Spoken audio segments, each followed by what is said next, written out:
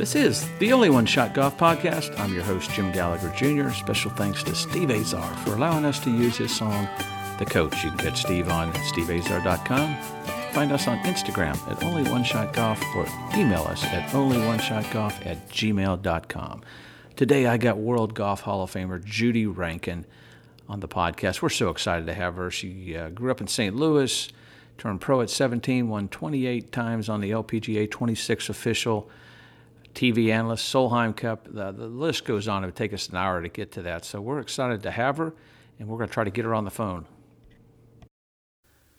All right, we got World Golf Hall of Famer Judy Rankin on the phone. Judy, welcome to the podcast.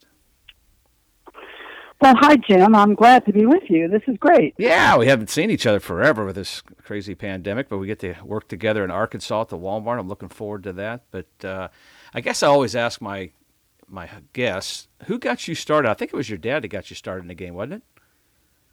My father got me started. He was, and I think the reason he was he was a very middle of the road, not very good golfer himself, played public course golf. And he was a huge fan of Ben Hogan. Oh, he really? He just, he loved the way he played golf. And, you know, I don't think you saw much on TV then. It would probably be film. Mm-hmm. But, and he was fascinated with his powers of concentration. So it was at the same time that St. Louis first had a driving range with lights where you could go at night. Okay. And the first time I hit a golf ball, he had taken my mother and I. We were watching him hit it, and I was 6.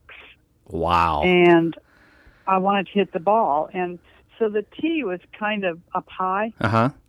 I mean, where you hit from. Right. It was kind of up on a hill. And I wanted to hit the ball, and it turned out I kind of could. And because of where the tee was, you know, every shot I hit went in the air. Right. So, yeah. No, that's So, that's kind of cool that you have a driving range. I think it's so important when they're building driving ranges to have an elevated tee, don't you? Yeah, I think anything that builds your confidence, even just a little bit, that keeps you wanting to do more rather than just beat the heck out of you, which is what the game certainly can do. Oh, absolutely. Is good. Yeah, and you know, you talk about you fall in love with it. You win the women's state am at age 14, and then one more time before you turn pro. What was that like winning at such a young age? That had to be an amazing feat for you. It was relatively unexpected. I would tell you that. Mm-hmm. My father sent me to play in Springfield, Missouri. Mm-hmm. And they had a family for me to stay with and all. I mean, when I was 14, I was really 14. I weighed 80 pounds. Oh, my.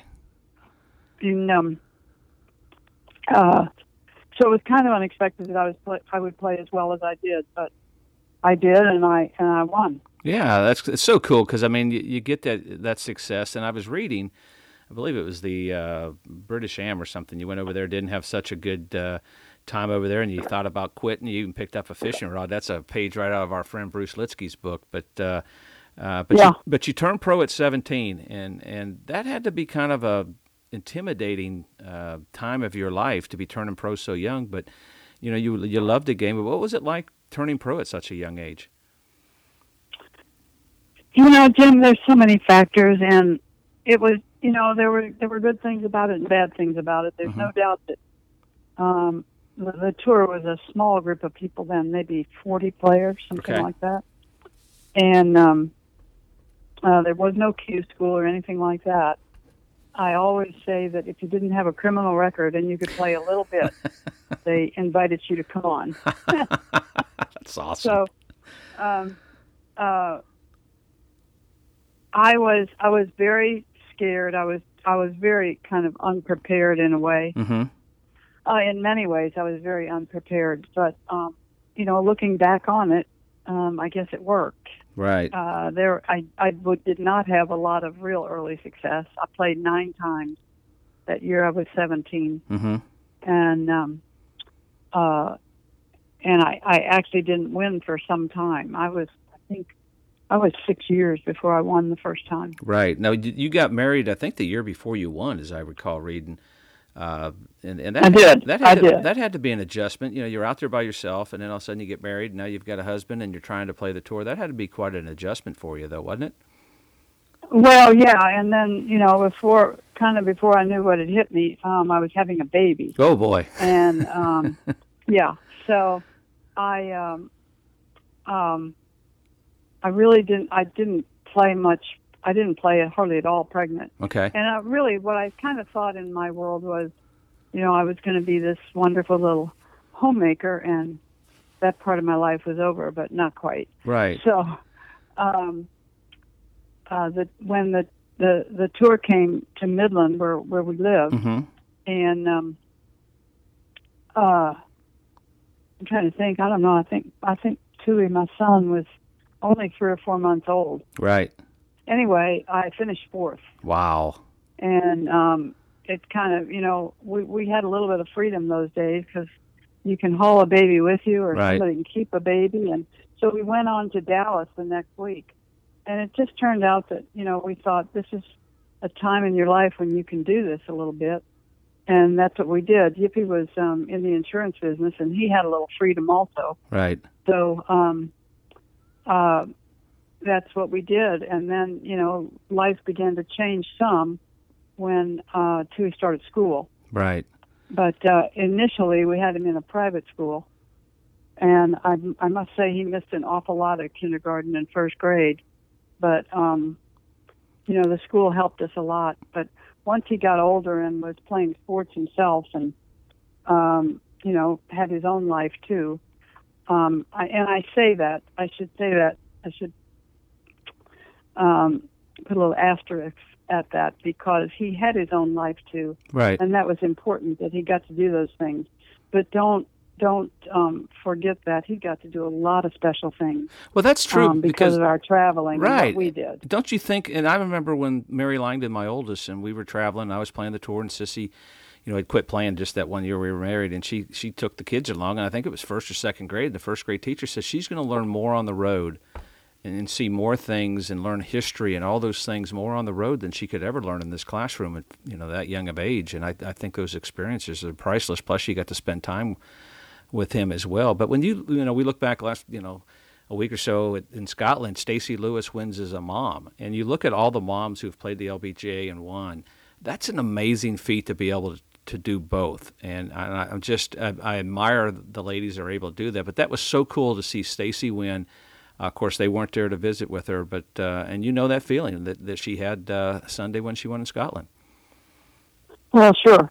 And as life has gone on and time has gone on, it'll never be easy, but it's a whole lot easier for a woman playing the tour with children because of the great daycare that's out there. Smuckers mm-hmm. is responsible for the daycare, and for those who maybe haven't heard the tale of some of that, what they do is they have a consistent team of, I think, 3 people mm-hmm. Who work the daycare. They travel and work the daycare. And there's a truck that travels the daycare, everything that sets it up. So right. depending on where you end up, when you get to a city, these people make it look like just like your school looked last week. Mm. And so for these kids, it's a wonderful part of consistency. And they range anywhere from infants to 11, 12 years old. Right. Just in case you don't want to go watch mom play that day, you can go stay over there. Right. And that's so cool because I remember, my kids, even now that they're grown-ups, and some of them, Mary Langdon has a couple, their days they remember on tours being in the daycare. And like you said, consistency and safety. And of course, I was playing. It was a lot easier for me because, I wasn't the mom trying to play. I was just the dad out there. I had a great wife doing that. But it's amazing. I remember my sister traveling and doing all that. And it's a big thing for these ladies to be able to do both. But I just admire them. I think it's amazing that they can do both and be successful as a mom and a player. It's just, I'm always, like I said, it's just amazing to watch them. And then when they win, it's so cool that the kids can be part of that. But did you have an instructor? I know you and Bob Toski were good buddies. Did you have an instructor? Well, when I was a little kid, after those first times I was hitting golf balls at the driving range, I ended up, there was I think the hotel is still there in St. Louis, but there was quite a nice hotel, the Chase Hotel, and a golf pro had a little hitting place in the basement in the winter. Wow. And his name was Bob Green, and Bob was also the pro at a little 9-hole private club that was in Forest Park. Okay. So my dad started taking me there to hit balls in the winter, and of course Bob Green started helping me too. So in the early years, it was Bob Green and my father. Yeah.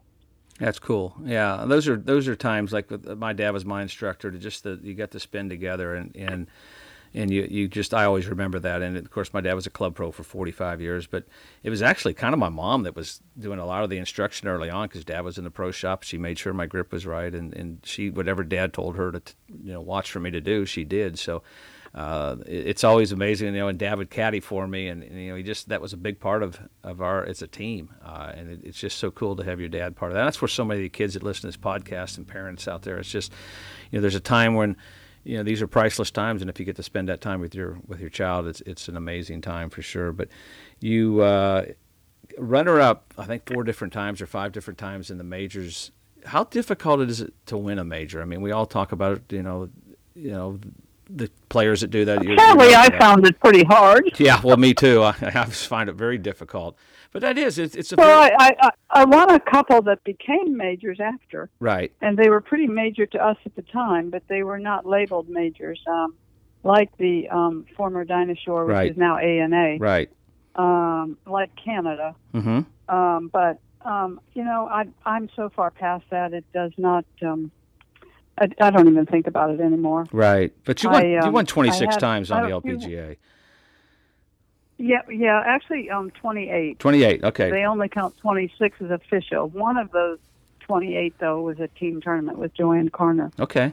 But, and I know this is true in men's golf, too, but in women's golf, they've a little bit, made the rules as they've gone along, because one tournament that I won that had some 50 players in it was not counted as an official event. And now they have official events, that have 12 players in them. Right. So that's just a statement of fact. It means next to nothing to me anymore. But you won, you won multiple times. One year you won 6 times. One year you won 4 times. I mean, that's an amazing feat. I mean, you didn't get in the World Golf Hall of Fame by just hitting balls on the driving range. I mean, that's an amazing feat and an amazing career to be able to do that. But unfortunately, you had a back injury, and that gets a lot of players. How hard was it to play when you're, trying to, you've got this bad back? That had to be difficult to play under that, wasn't it? Well, yeah, I had times when I couldn't play at all. Okay. So it first, I will tell you, and I think people may appreciate this. They always say that a lot of back trouble is stress related. Okay.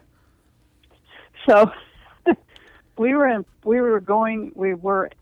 Port St. Lucie, Florida, and we were playing a match play tournament for Sears. And it meant a lot to everybody. Many of us had not played a lot of match play, certainly as a pro. Or I did play match play as an amateur, but I never really loved match play like a lot of people do, because I don't know, I found it a little bit too personal for me. Right. So about 2 weeks, 10 days, 2 weeks before the tournament, these seeds come out as to who's going to play who. Well, I drew Laura Baugh. Oh boy. Who is the absolute 19-year-old queen of the tour. Right. She's beautiful. She's a good gal. She's a lot of fun. We were friends, all those things. But all my other friends were billing our match as Beauty and the Beast. And yes. That's terrible. And it became a real thing with me that I play well, Right. and that I win this match. And I think I got myself so psyched up for this match. So the very first back injury I ever was aware of, I was on the practice tee warming up that day. And, the soil was a little sandy. Mm-hmm. And I felt my right foot slip a little bit. And that sort of created a little hitch in my hip or my back. Right. And I went in the locker room and I tried to stretch it out a little bit. We didn't have any physical therapists or anything like that at that point. Right. And I went to play, and every hole I was getting more and more bent over. And so my back was going into spasms. Mm-hmm. But I played some of the best golf of my life, and I won 6 and 4. That's awesome. But that was my horrible first back experience. And to tell you the truth, today I can't tell you. I don't even remember if I finished the tournament. Right. Right. But it was, it wasn't good. And so what happened is, I apparently had a herniated disc. Ooh. Or 2, and but I was different in the case of a lot of people, that I never really had the severe leg pain, the nerve pain that people cannot live with. Right. So I had immovable back and back pain, and a back where you just do such a flinch at impact that it wasn't good. Right. So I got pretty much well from that. I think maybe I didn't play for about 3 weeks is my best memory. Mm-hmm. And it healed up, and I was pretty much well. Didn't happen again for quite a while, but it did happen again in about a year and a half. And each time that it happened, it became more and more chronic, where I was never completely free of it. Right. And when I finally gave up playing, I was in pretty bad shape with my back, and I first had a procedure that people were trying with the papaya enzyme injections in the disc, and for me it did not work. It made me much worse. Oh gosh! And I went after that in 1985 and had conventional surgery. Okay, yeah. If you get to the point where you can't even live, that's the last resort, is having the surgery. No question. Yeah, it was affecting so many more things than just playing golf. Right, just daily life. Yes. But, we're going to get into the TV part of it, but you get to captain the Solheim Cup in 96 and 98. I mean, what was that experience like for you as the captain? I cannot even tell you how much I loved it. Oh, I bet. I didn't have the college experience, and so this is the first kind of team thing I'd ever been on. And apparently I have a little maternal instinct. Yes, you do. So it just suited me perfectly. I really loved it, and I would have to say it was one of the great memories and one of the great things that my husband and I got to do, because he loved it too. Right. And it was you feel a tremendous responsibility to do things as well as possible for your players, because they're out there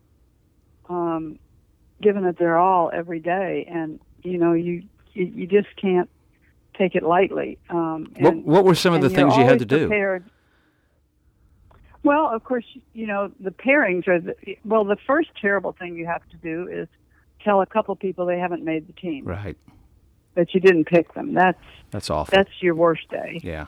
But you make every arrangement, and captains, I think, today have a lot more support and people who do an awful lot of things for them. Mm-hmm. In my case, there wasn't even an assistant captain. Well, you didn't get an assistant captain, but the president of the LPGA would help you. Right.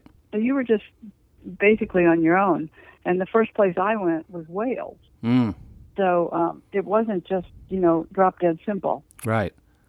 And but between clothes and between keeping everybody happy with everybody else, and you have to baby some, and you have to be a little tougher with some others. Mm-hmm. And then making the pairings, which is obviously that's one of the more important things. You might say you can't go wrong when you have all these good players. But golf is a little bit of personality too, and the fact is you can go wrong. Yeah, absolutely. And sometimes you have to sit people out. Yes, and you do have to sit people out. But I loved every minute of it. We were getting our rears kicked as of Saturday night, and we won over there. Mm. We won. We either won 9 or 10 matches in the final. Well, how day. when people have watched it, it's a lot. It's got to be a lot tougher not captaining, but just playing over there versus. And we saw at Glen Eagles the last time around with Suzanne, Pedersen making that putt and just playing in front of, not just a crowd that's not pulling for you. That's a difficult thing, and now you've got to captain these players to try to get them. Hey, expect them. They're going to clap when you miss a putt, or they're going to cheer louder for their team. That's part of the captain's job, and it is a tough job. But but every year that the Solheim Cup matches are played, and I'm sure it's the same with the Ryder Cup to a great degree. Every year they're played, people get tougher and tougher in that regard. Mm. And they not only expect it, but they actually know how to handle it. Mm-hmm. So I think and now seeing so much golf like that, on television, I think people are just way more prepared. But one thing my husband told me that first time when we went to Wales, he said in other sports, maybe football, it's sometimes considered an advantage to be the away team mm-hmm. because you don't lose your focus on anything else. And I can certainly see that now because you really only have each other. Mm-hmm. And there just aren't a lot of things to distract you like there are when you're playing at home. Yeah, I would agree with that. I think, and you're kind of motivated. You're kind of uber focused on it. I know that for me, I've only played one Ryder Cup, and that was over at the Belfry, and we won. But I played the President's Cup at home, and it's a little different feeling being at home. Maybe more pressure because you're at home to be playing. Well, I think so. I do. I think you're right. Okay, so you're the main analyst, and we work together a bunch. How hard is it to be a former captain and be the analyst? I mean, we're going to get more into the TV, but be the analyst there at the Solheim Cup. You're not pulling for the other side or for the USA, but that's got to be difficult to not show some favoritism, and because you got that USA pride that as a former captain, and that's got to be a tricky balance for you sometimes. I think it is, and we are pretty well trained not to say we, right, as far as team plays and so on, and kind of have learned that lesson pretty well over the years. But the truth is, it's come to a point now where you have friends on both sides. True. Of those teams, and even though you want your home country and your side to win, you just really don't root against anybody. True, I agree with that. It's some of the greatest. It's some of the, I don't know. In Scotland, Glen Eagles is a good example. Some of the best competition I've ever seen. Don't you agree that it's amazing how their game's elevated under the pressure and how they handle the pressure? It's amazing to me as a player and now as an analyst watching it. It's amazing that they can handle the pressure and their games go to a whole new level. Maybe it's concentration. I don't know. Jim, that's true, though. I think my bit I watch other sports. In every sport, the things that people do that are most timely and under the most pressure just amaze me. Mm-hmm. They really do. And I guess that's part of the charm about Tiger, because he did those kinds of things almost more often than anybody. Oh, yes. And thrived on it. Loved it. Yeah. Lived for it. And that's I agree. I think, and that's another question. I mean, what separates the elite player from the average? Is it that desire to beat them or to that heart? I mean, what do you think separates the elite? You've seen it, men and women. What separates that top player from just the average player?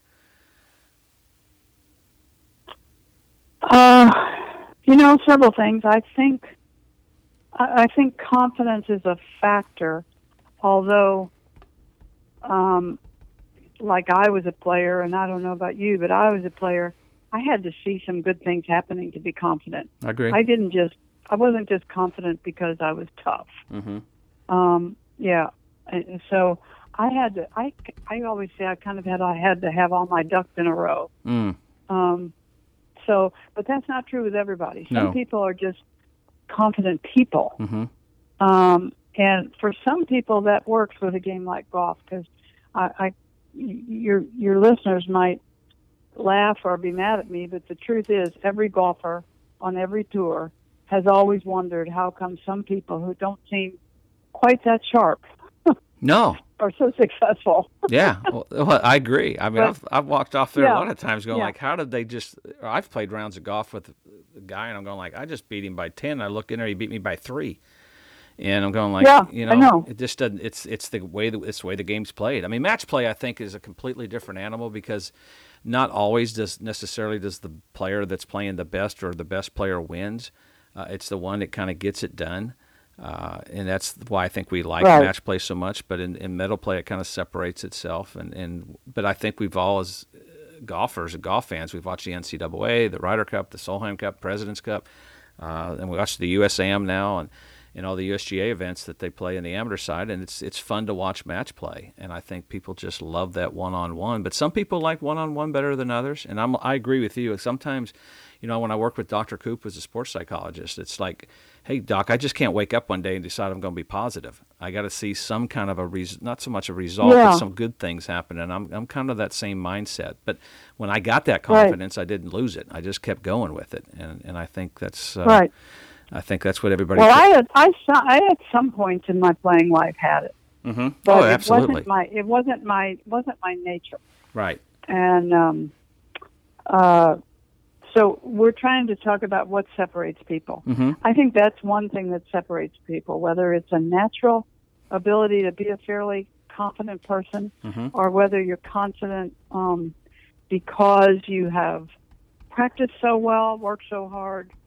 Annika's one who explained to me, which I should have realized this, but I didn't. And she made me understand that all the working out she did and all the physical things she did to be ready to play golf all made her more confident in herself. Yeah, preparation. Because she always knew she had gone the last mile. And this very strong body that she then created, just made her feel better about herself. Well, I would tell kids that. I tell kids and I tell my daughters when they were playing, it's like, have you done everything you can to prepare? Physically, mentally, anything, and they go, yeah. I said, then just go play. And if it turns out great, if it didn't, then you can't leave saying I wasn't prepared. That's when people get upset with themselves, when they know, hey, I could have done this, could have done that. They just maybe weren't as prepared. But you're right, and it's changed. I mean, they work out now. People ask me why are they? I don't know if they're better or not, but they've got better education. They're more informed. The equipment's better. Everything's better right now than it used to be. Well, and at every turn, you can almost daily see the best players in the world play golf on television. And that's a big thing with today's golfer. I mean, the way I see it, people like Jordan Spieth grew up watching Tiger in his heyday. Right. And it's amazing that his longevity now, because now he plays against kids that he, semi-raised, at least through the TV screen, raised them as golfers a bit.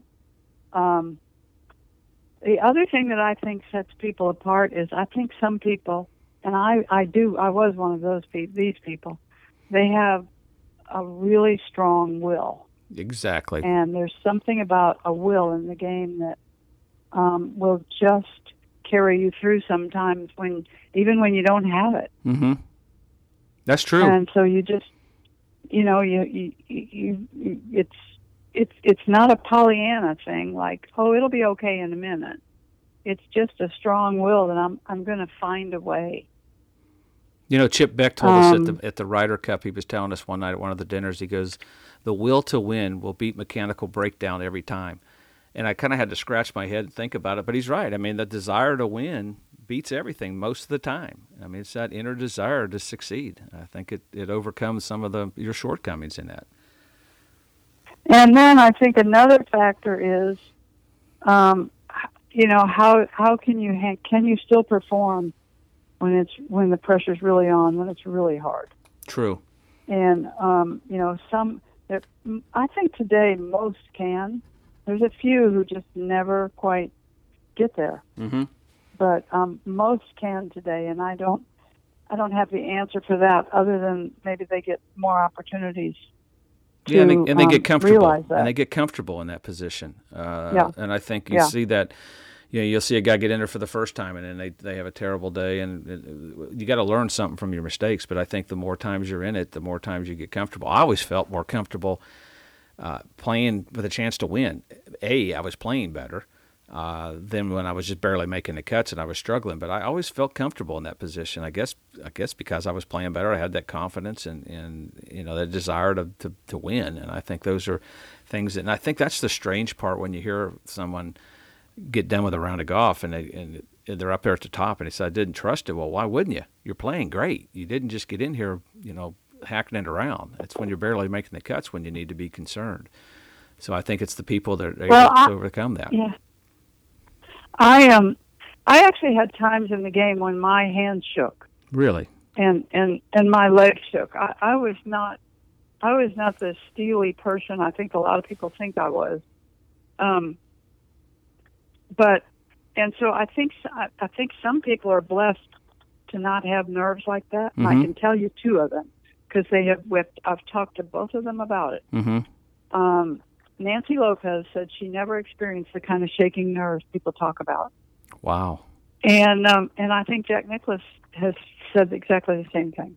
Yeah, well, those are pretty good ones. So they get more hyped up for it than Mm-hmm. they do nervous, which is, if you can channel it that way, if that's your personality, that's great. Well, I've heard people say when everybody's personality. When they were nervous on the first tee and they get over the ball, they get uber focused. I think it was Padraig Harrington made that comment. It's when he wasn't nervous, he was just kind of relaxed and then got over the ball and panicked. And I think that's, I think for those guys like Nicklaus and Nancy and the people you're talking about, is they're uber focused in that pressure. I mean, I know the pressure talking about your hands shaking. I remember at the Ryder Cup playing Seve. I mean, I'm trying to put the ball on the tee with my right hand, and then my right hand's shaking so bad, and I grab my left hand, it's shaking, and all of a sudden the earth's shaking. I couldn't figure out what I was doing, And I mean, I know that feeling. I mean, it doesn't happen often, but it's crazy, and it does happen. But those guys, that's why they were great, and gals were great. They didn't get into that and didn't worry about it. But Judy, we always talked about you getting into TV. How did you get in TV? Because you're kind of quiet. You don't really get out there looking for the notoriety. I love the way you do your job. You say the right amount of words in the right amount of time. But how did you get into TV? Well, I'd always loved golf on television, and I was at a point in time when I had left playing. My back was really bad, and to be very honest, I was glad not to win or lose any day. I'd had such a rough go at the end of my playing. I had played really poorly, and I tried to blame it on everything but my back, and I finally just packed it in. But ABC Sports was looking for someone to do what Bob Rosberg did on the fairways at the Women's Open, and they wanted a woman to do what he did. And he told the people at ABC that I wasn't playing and they ought to try me. And that's how I got my chance. Isn't that cool? And I know now they just hand you a mic and say, go talk. Did Bob help you with some stuff and what to... He took me out in a cart for about 10 minutes, and he said stuff like, now, when I'm in a par 5, I stand about here, and you're trying to get somewhere where you can talk, but they can't hear you. And when I'm in a par 3, I'm telling you, it was about 12 minutes of training, and I went out there. But what was different then, Jim, and this is way before you did it, was on-course commentators now have a space that is theirs, and they take over, even though they don't see pictures. They are kind of controlling the audio. Then you only answered a question if you were asked a question. So the first person I ever spoke to on television was Jim McKay. Oh, wow. And so they would ask you, and Judy, you're there. And so then you would say something, but you did not control your own switches. None of those things. Yeah, it's changed a lot. I mean, you've done every role. You've walked, and you've been in the 18th analyst now for the Golf Channel for years. But what's your favorite role to do when you're of all the roles you get to do when you're doing TV? What's your favorite role? I have to tell you that my experience for 20 plus years on course on the PGA Tour was it was great. It was valuable to me. I've often said I should have tried to do that first and then played, because there are things you learn, and some of them have to do with the golf swing, but most of them not. Most of them are just the way players deal with, good and bad, and just.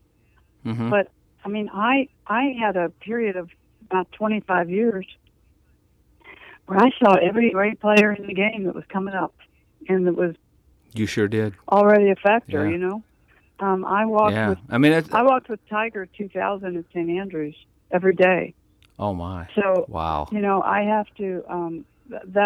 I think those experiences on the PGA Tour are the highlight of TV I've done. Now I've seen some great things. I was I was on course when David Duval shot 59. I was with him out there in the desert, but then I was the analyst in Phoenix when Annika shot 59. So were you really? Yeah, wow. I've had some extraordinary things that I've seen that in many ways, I guess it's a different kind of joy or satisfaction or something, but that you saw it, and if you called it well and all that, it makes you happy, like you played a great round of golf. Or a good round of golf. Yeah, and you're still part of the game. I don't even know great rounds of golf anymore. Good rounds of golf. Well, no, that's when you and I play at Williamsburg Country Club is when we have our great rounds of golf. I know. That's when we get. Everybody should know, because Jerry Foltz will tell them if I don't tell it, that I hit my 140-yard sand wedge. We never found the ball, and I went to find it. I'm still looking for it. I'm just glad you came out there to play with it. You've kind of realized when you play with me, I mean, as soon as I hit a bad shot and it's offline, I just get in the cart and ride to the next hole. So I only play about 11 holes, so I never really get that tired playing anymore. But it's a lot more fun. But I think you're right. I think you see these great players, and you realize that even when they're not playing great, they do hit bad shots. And when you're a player, you don't think anybody hits a bad shot. Yeah. I think you watch their strategy. You get that front row seat. You get to describe what you're seeing. And I agree. I got to see Tiger a bunch when I was doing USA Network 2002 to 6. I mean, I had that front row seat all the time, and I was always amazed around the greens, the shots that he would hit. And it's the stuff that we all would practice, but we just didn't have the guts to put it in play. Yeah. And he did. And he could turn, I don't know about you, but he could turn a 72 into a 68 as good as anybody I've ever seen in my life. Yeah. He was unreal. And don't you think that's back to that thing of will, that you can you can create a number? When I was a little girl, I think it was Hogan who was talking about good players, whatever, and he said, everybody's good when they're good. How good is your bad day? Yeah, it's true. Yeah. Well said. That's a lot of truth to that. I mean, I think that's what made Tiger great. I mean, you don't go with that cut streak that he made and had for all those years, even on his worst. I remember doing USA. I was with Bill McAtee, and he had about a 10-footer to keep that streak going. And I said, I bet my life on it. And then he missed, and I said, well, I guess I'm going to die today. But, I mean, it was just one of those deals where you knew he was going to make it. Right. And he had that ability to make the clutch putt. Yeah. Nicklaus, I mean, that's what all the greats do.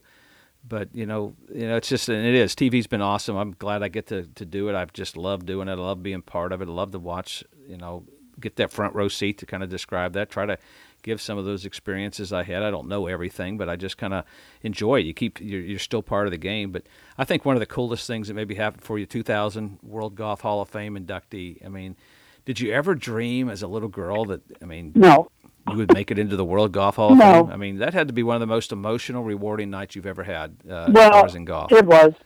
And, my son was a grown guy at that point, could be there. And I got a little emotional about, our years of traveling and leaving him and me leaving home and this and that.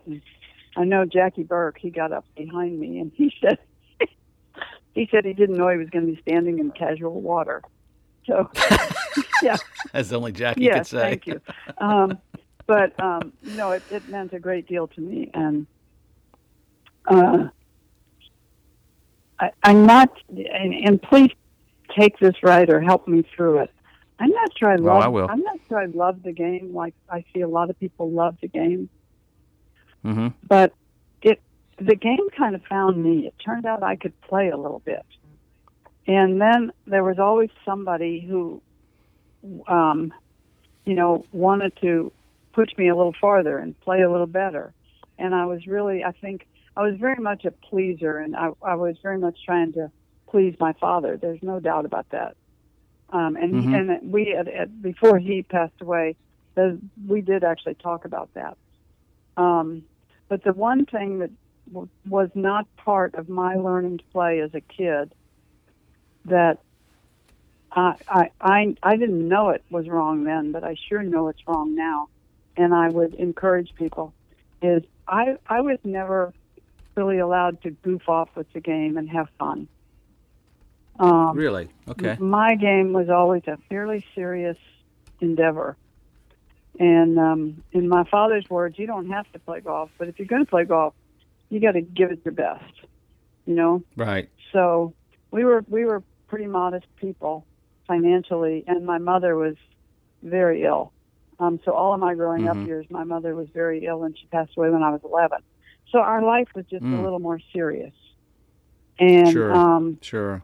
but I have the greatest respect when I see these grown kids who play great golf and have a close relationship with their dad, like a Justin Thomas. And there have been a number of young women on the LPGA Tour. Brooke Henderson has a great relationship with her dad, because I think that's so healthy. And one way that can be healthy is you have to be able to, the child player has got to be able to tell the parent they don't like how we're doing this once in a while, or they have to be able to say no once in a while, because you almost have to have a line, and you probably know this, where you're more teacher-student and not father-kid. And that's a tough line. That's in the book, Only One Shot. My dad, we talked about that. My dad and I have had that, where it is tough to separate. It was for me, as uber competitive as I am. My daughter, Kathleen, who talent-wise I thought was as good as any of my children, but she was like you, a little more of a peacemaker. And it was always tough for me to draw that line. Oh, here's Dad hollering at me. And not, okay, I'm trying to help you as not an instructor, but just trying to teach you. And that is a tough line for parents. And I think that's why I allowed VJ Trolio to teach all my kids. I thought it was easier for him to be the instructor and me be the dad that took what he had. I taught him how to play the game. He was kind of the guy that they could bump things off. Hey, Dad's driving me crazy. Tell him to just do that. Yeah, so, and so that's healthy. That's good. It is healthy, and I think you just saw the Tyler Strafacci that won the U.S. Am with his dad on the bag. I mean, it was so cool, and you saw Ollie Osborne with his dad on the bag. I mean, it was cool to see that relationship. And, I love that. I love that. I just think, and imagine, I think as these kids grow older, now their dads already know it, but as these kids grow older, what a treasured thing that will be, and they have no idea at this stage in their life what they did for their parents when their relationship was that good that they could enjoy competing with them on the bag. I think the biggest thing is to make sure it's about the kids, that you're not doing it for your own as the parents' benefit and living your life through them. I think it's important to make sure you keep it that the kids are the focus on that. I think how you behave on the golf course and that sort of thing, your parents should have the hammer once in a while. Oh, yeah. But not how you play the game. I mean, that has to be more of a discussion about how you play the game. It shouldn't be, you cannot do that, you have to do this. Right. And anyway, so I think all those relationships are so healthy. A quick little story, when Stacey Lewis played the last U.S. Open she played as an amateur, her dad, Dale, was caddying for her. And she really had a good open. I mean, she was contending for a while. But I asked him about how he did that, how he caddied for her, and why that relationship's so good. And he said, I think it's good because I'm her father until I put the bag on my shoulder. Then I'm her caddy. Exactly. Yeah. So then I'm the boss. It's hard She's to the do. boss. It's hard to do that, but that's what you have to do. Yeah, I remember my dad. I hit it in the bunker at Doral for the first 11 holes. I think every bunker that we could hit, and he tells me on the 12th hole, he goes, "You hit it in one more bunker, you're raking your own." And of course, I buried it in a lip. Of course, I didn't rake the bunker, but I think it was. And those are the times I'll always remember. I mean, Dad being out there caddying, and even though he was my instructor, I think you knew deep down he had your best at it in his what he was trying to do for you. But I think that's well said, because I think it's such a time, and those years I got to caddy for my girls, and even Sissy is just priceless. I always remember that, and I always had to try to remember, okay, this is about them. Yeah. And I think that's the tricky part. That's the tough, I think parents struggle with, is that balance. So my dad, as hard as he was on me, kind of working at the game and so on, he had one solid rule which he lived up to, which was he would never be mad at me if I lost. That's a great rule. And it is a good rule because, for all the tough times and maybe hollering back and forth and whatever, that's when you actually lose is when you need somebody to put their arm around you. So you can analyze it the next day, Right. Yeah, that's true. And that's a great rule. And you know what I'm going to do? I'm going to end this podcast with that rule, because I think that's a great way to end it. And I can't thank you enough for being part of this and being part of my. One thing I love about you is you encourage me when I'm doing TV, and that's what probably made you a great Solheim captain. I may be having a bad day where I'm mispronouncing names or I'm getting yelled at, and you'll just look over and say, "You okay?" And I think that's what makes you so great. And I think that's why we all love you and love working with you. And I just can't thank you enough for being on my podcast. Well, you're welcome. And part of what makes us all a little bit better is we have a sense of humor. And we can all laugh at ourselves. And in television, if you can't laugh at yourself, you won't last long.